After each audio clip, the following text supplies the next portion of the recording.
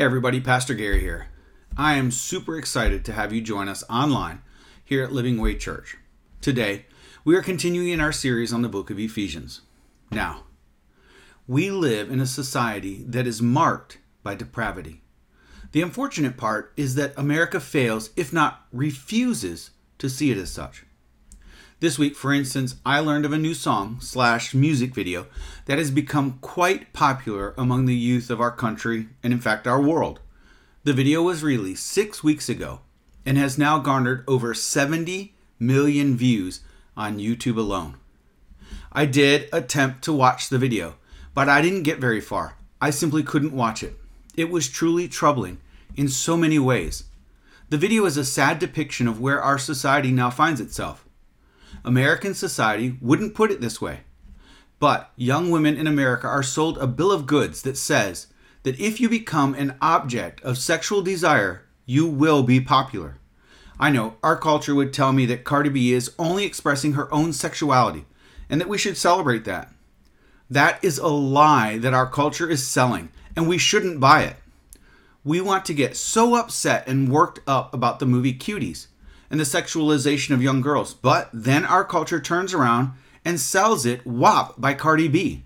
This shows a complete disconnect in the thinking that is occurring in the American mind. We as a society rail against the sexual exploitation of women, but then turn around and celebrate it in the very next breath. Our society should weep at the fact that Cardi B is being used and abused by the American music industry and American consumers. And the worst part is, she doesn't even realize how she is being used. Because when she's 40 and not 27 anymore, America will have moved on to the next mid-20-something that is willing to sell their soul for what they perceive as popularity and influence, neither of which are real. They are simply an illusion created by YouTube, Instagram, TikTok, and whatever comes next. It shows the depths of the futility of the American mind. Guess what? That is exactly what Paul is going to address in today's passage. Today's passage is perhaps one of the best in all of the scriptures in its contrast of sinful humanity and that of a converted Christian. It is a message we need to hear because we as Christians need to learn to navigate the deceptions that this world and our society are trying to sell us every day. We as Christians need to see those things that we need to put off and turn from, and that which we need to turn to in Christ Jesus. So let's read through first today's passage, and then we can dig in and begin to see how today's passage is simply a reflection on American society and our lives as Christians within that society. Ephesians chapter 4, verses 17 through 24. Now this I say and testify in the Lord, that you must no longer walk as the Gentiles do, in the futility of their minds. They are darkened in their understanding, alienated from the life of God because of the ignorance that is in them. Due to their hardness of heart, they have become callous and have given themselves up to sensuality, greedy to practice every kind of impurity. But that is not the way you learned Christ, assuming that you have heard about him and were taught in him as the truth is in him, to put off your old self, which belongs to your former manner of life and is corrupt through deceitful desires, and to be renewed in the spirit of your minds, and to put on the new self, created after the likeness of God in true righteousness and holiness. Paul starts this next section in verse 17, and he writes, Now this I say and testify in the Lord, that you must no longer walk as the Gentiles do, in the futility of their minds. Paul begins this phrase, I say and testify in the Lord. Look, as we progress through the letter, Paul's appeal to us to walk worthy will only continue to grow stronger. Now we see Paul not only urging us to walk worthy, but urging us in the Lord.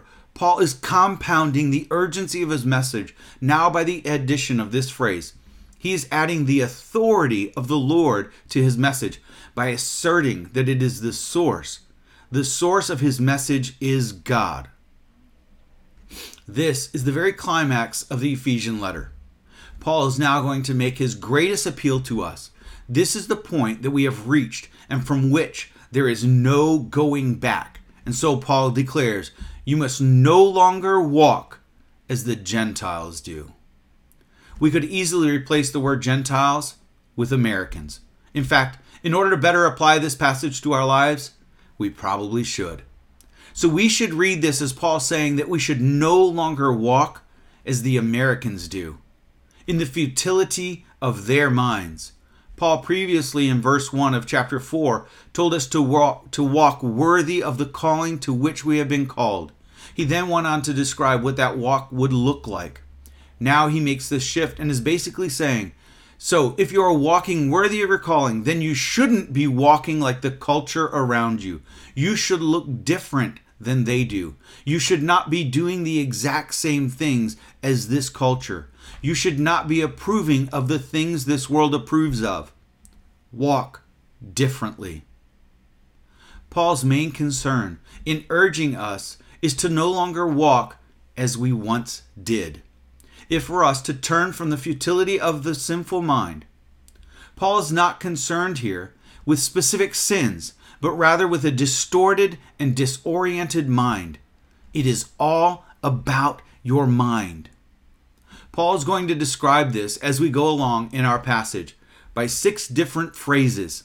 I want to point them out now so that when we see them, we can clearly see them as we continue through our passage.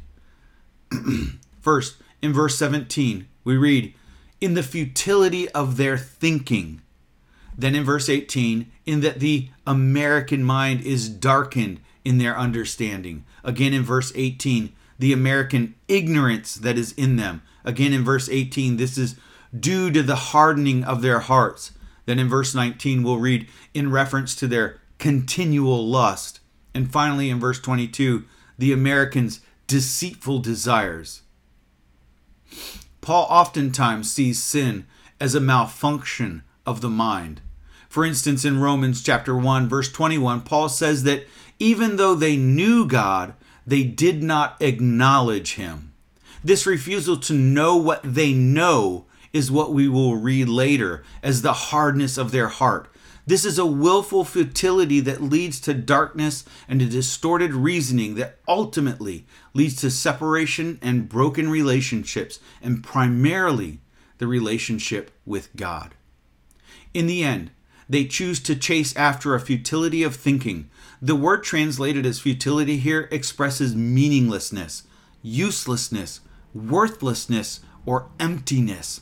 With this one word, Paul describes humanity so clearly. Apart from God, humanity is aiming at a meaningless goal for their lives. There is nothing. Perhaps this is why depression and anxiety run so deep within American culture.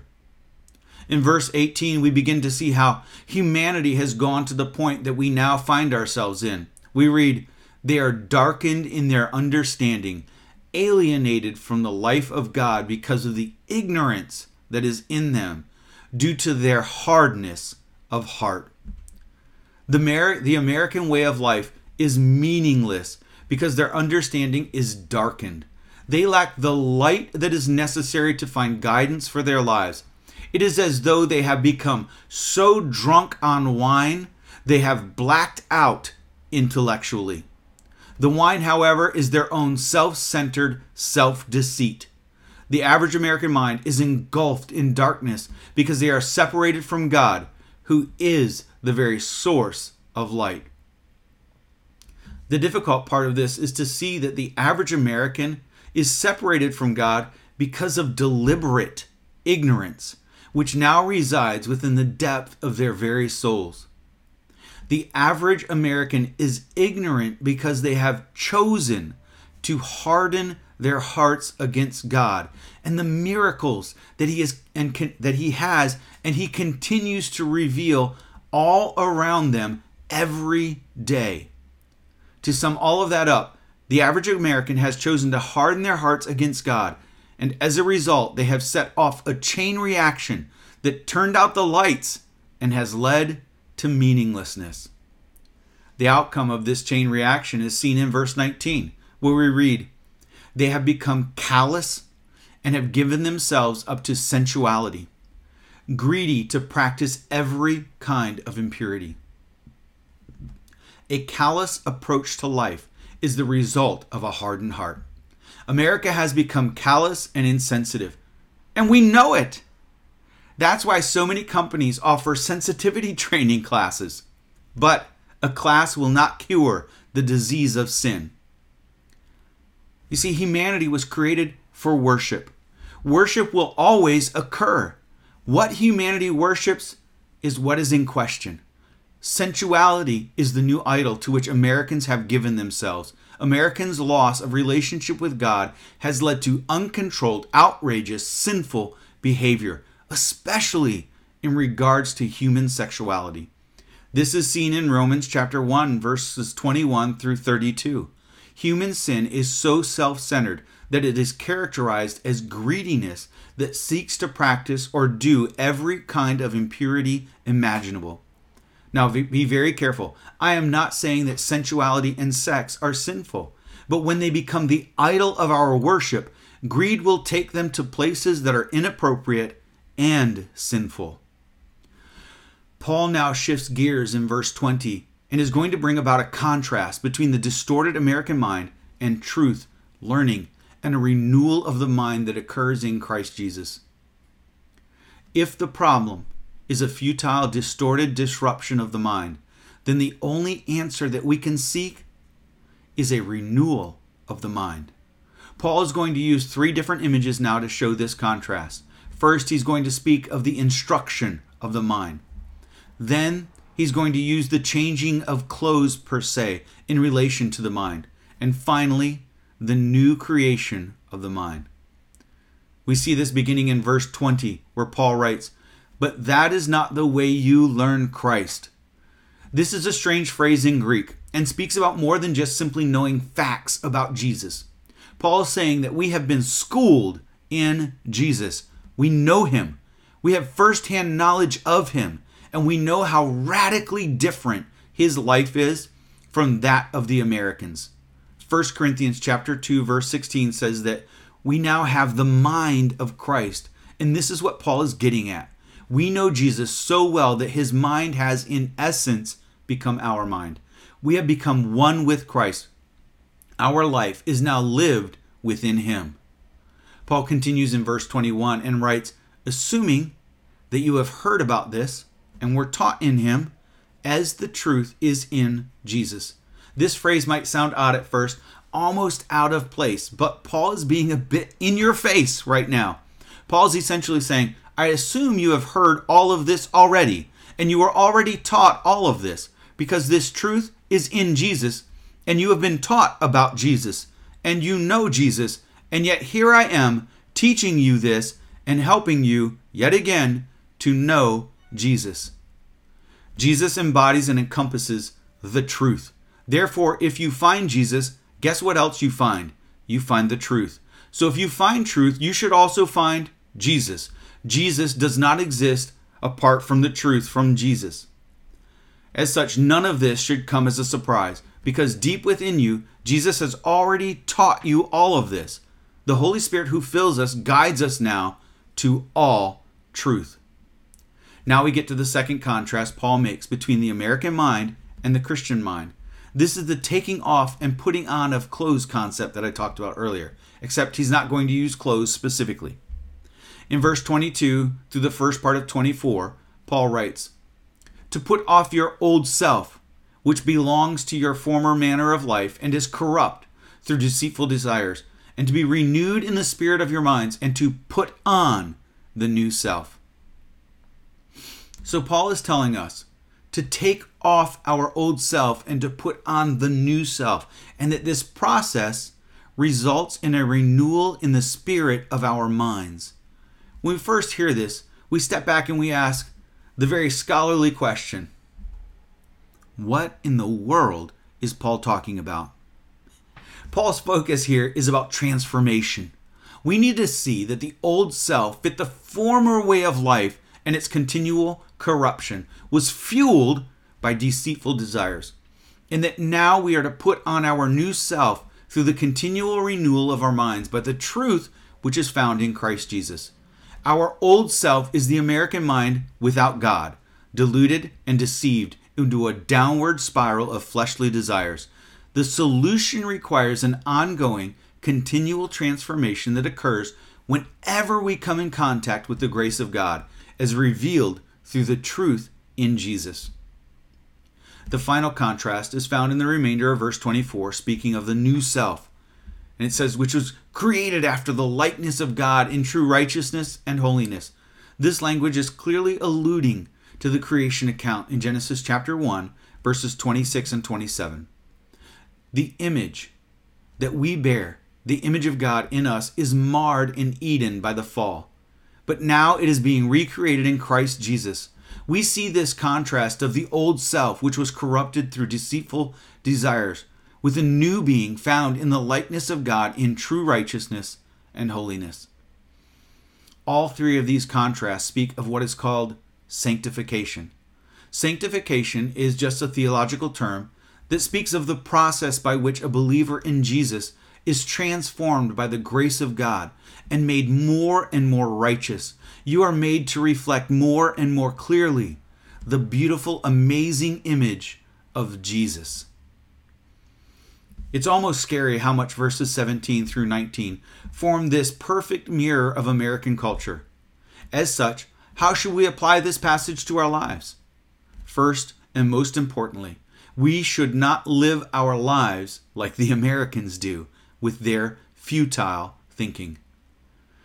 In order to be able to do this, we need to completely reorder the way our minds think.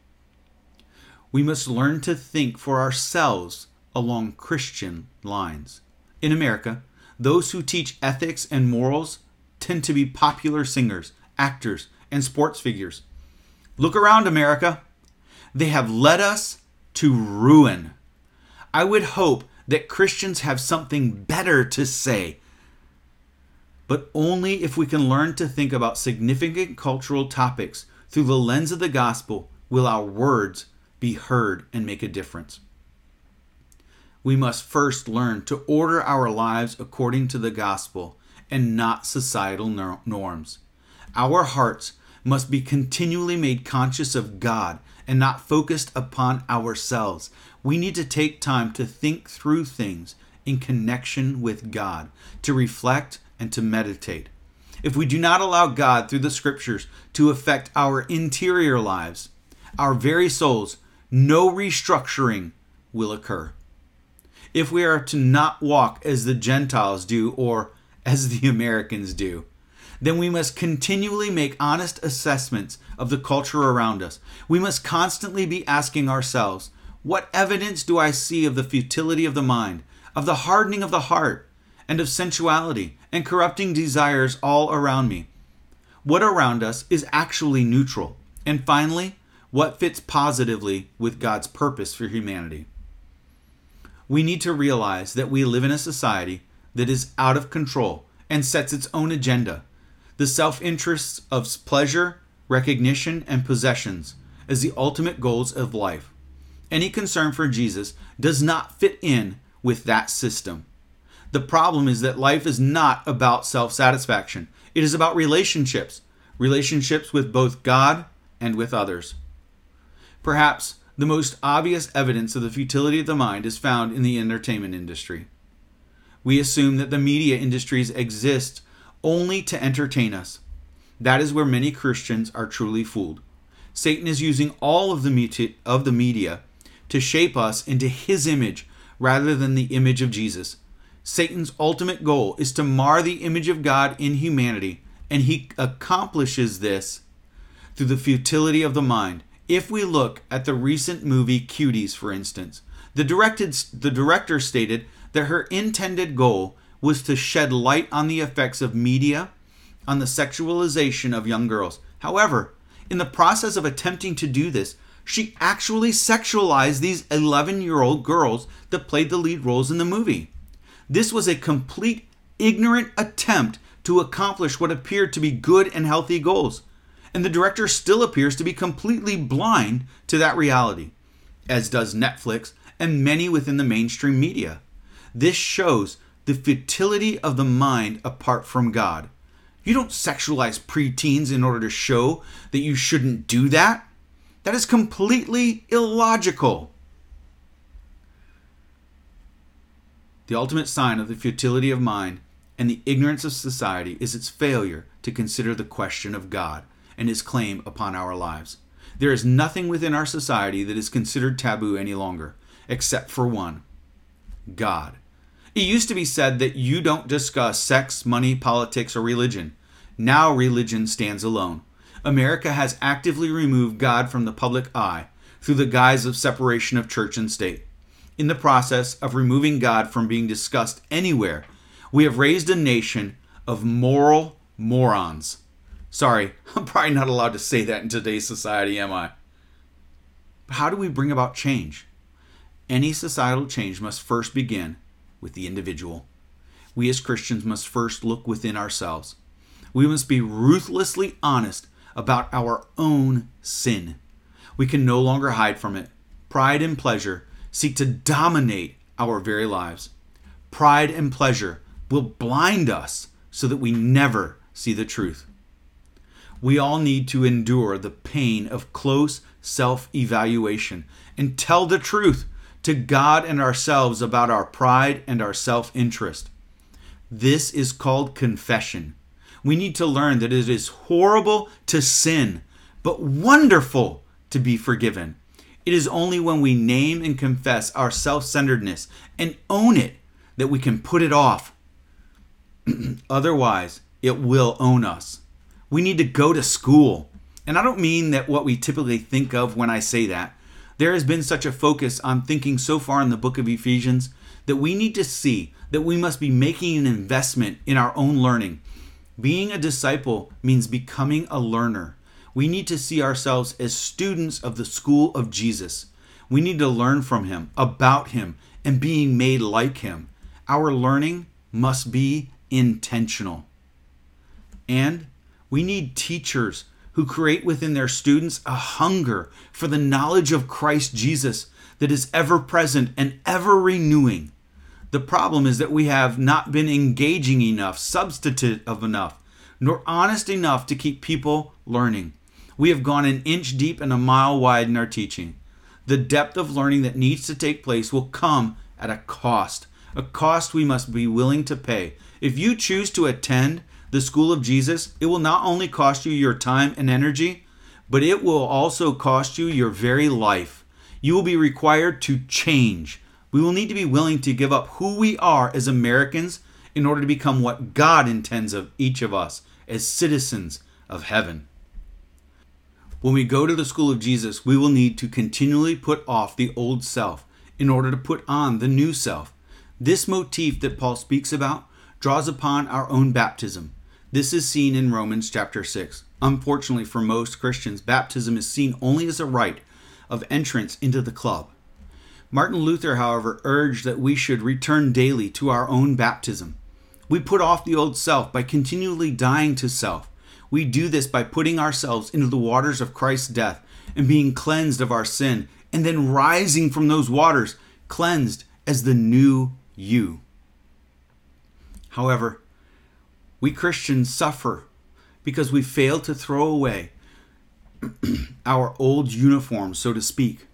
After we have removed it, it's as though we take them off and hang them in the closet, just in case we might want to pull them out in order to remember the good old times. This will not work. We cannot keep the old being partially alive. Christ, the new uniform, the new being, will not be hung in the closet. It is never fitting for a Christian to be out of uniform, so to speak. Romans 6 says that the old self is dead and buried in the waters of baptism. We need to leave him there. The struggle is that he appears to know how to swim and clings to us at times. In order to live our baptism, we need to learn how to die to self so that Jesus might arise within us. There cannot be rebirth without there first being death.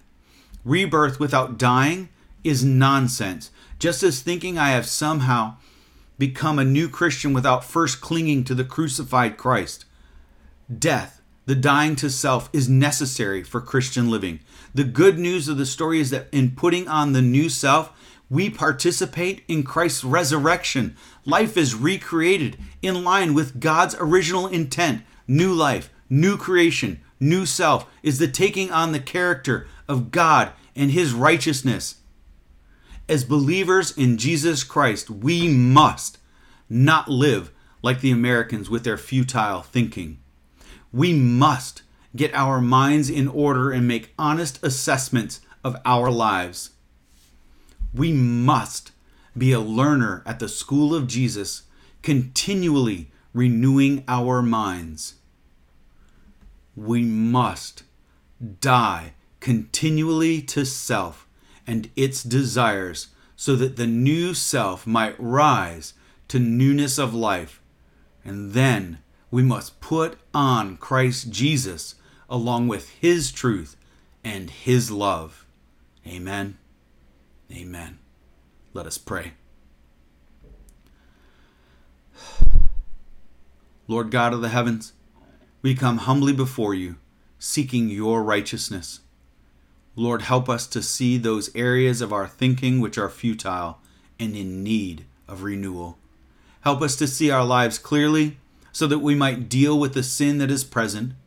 Help us to come to the feet of your Son, Jesus, so that we might be His disciples and do all that He has commanded. Jesus, cleanse us of our self-centered deceit and help us put that old self to death so that in you we might arise to newness of life. Jesus, fill us with your truth and your love so that we might reflect you to this lost and hurting world. Holy Spirit, fill us fresh every day so that we might walk worthy of the name by which men are called to be saved, our Lord and Savior, Jesus Christ. Amen. Now, to Him who is able to do far more abundantly than all that we ask or think, according to the power at work within us, to Him be glory in the church and in Christ Jesus throughout all generations, forever and ever. Amen. God bless, and have a great week.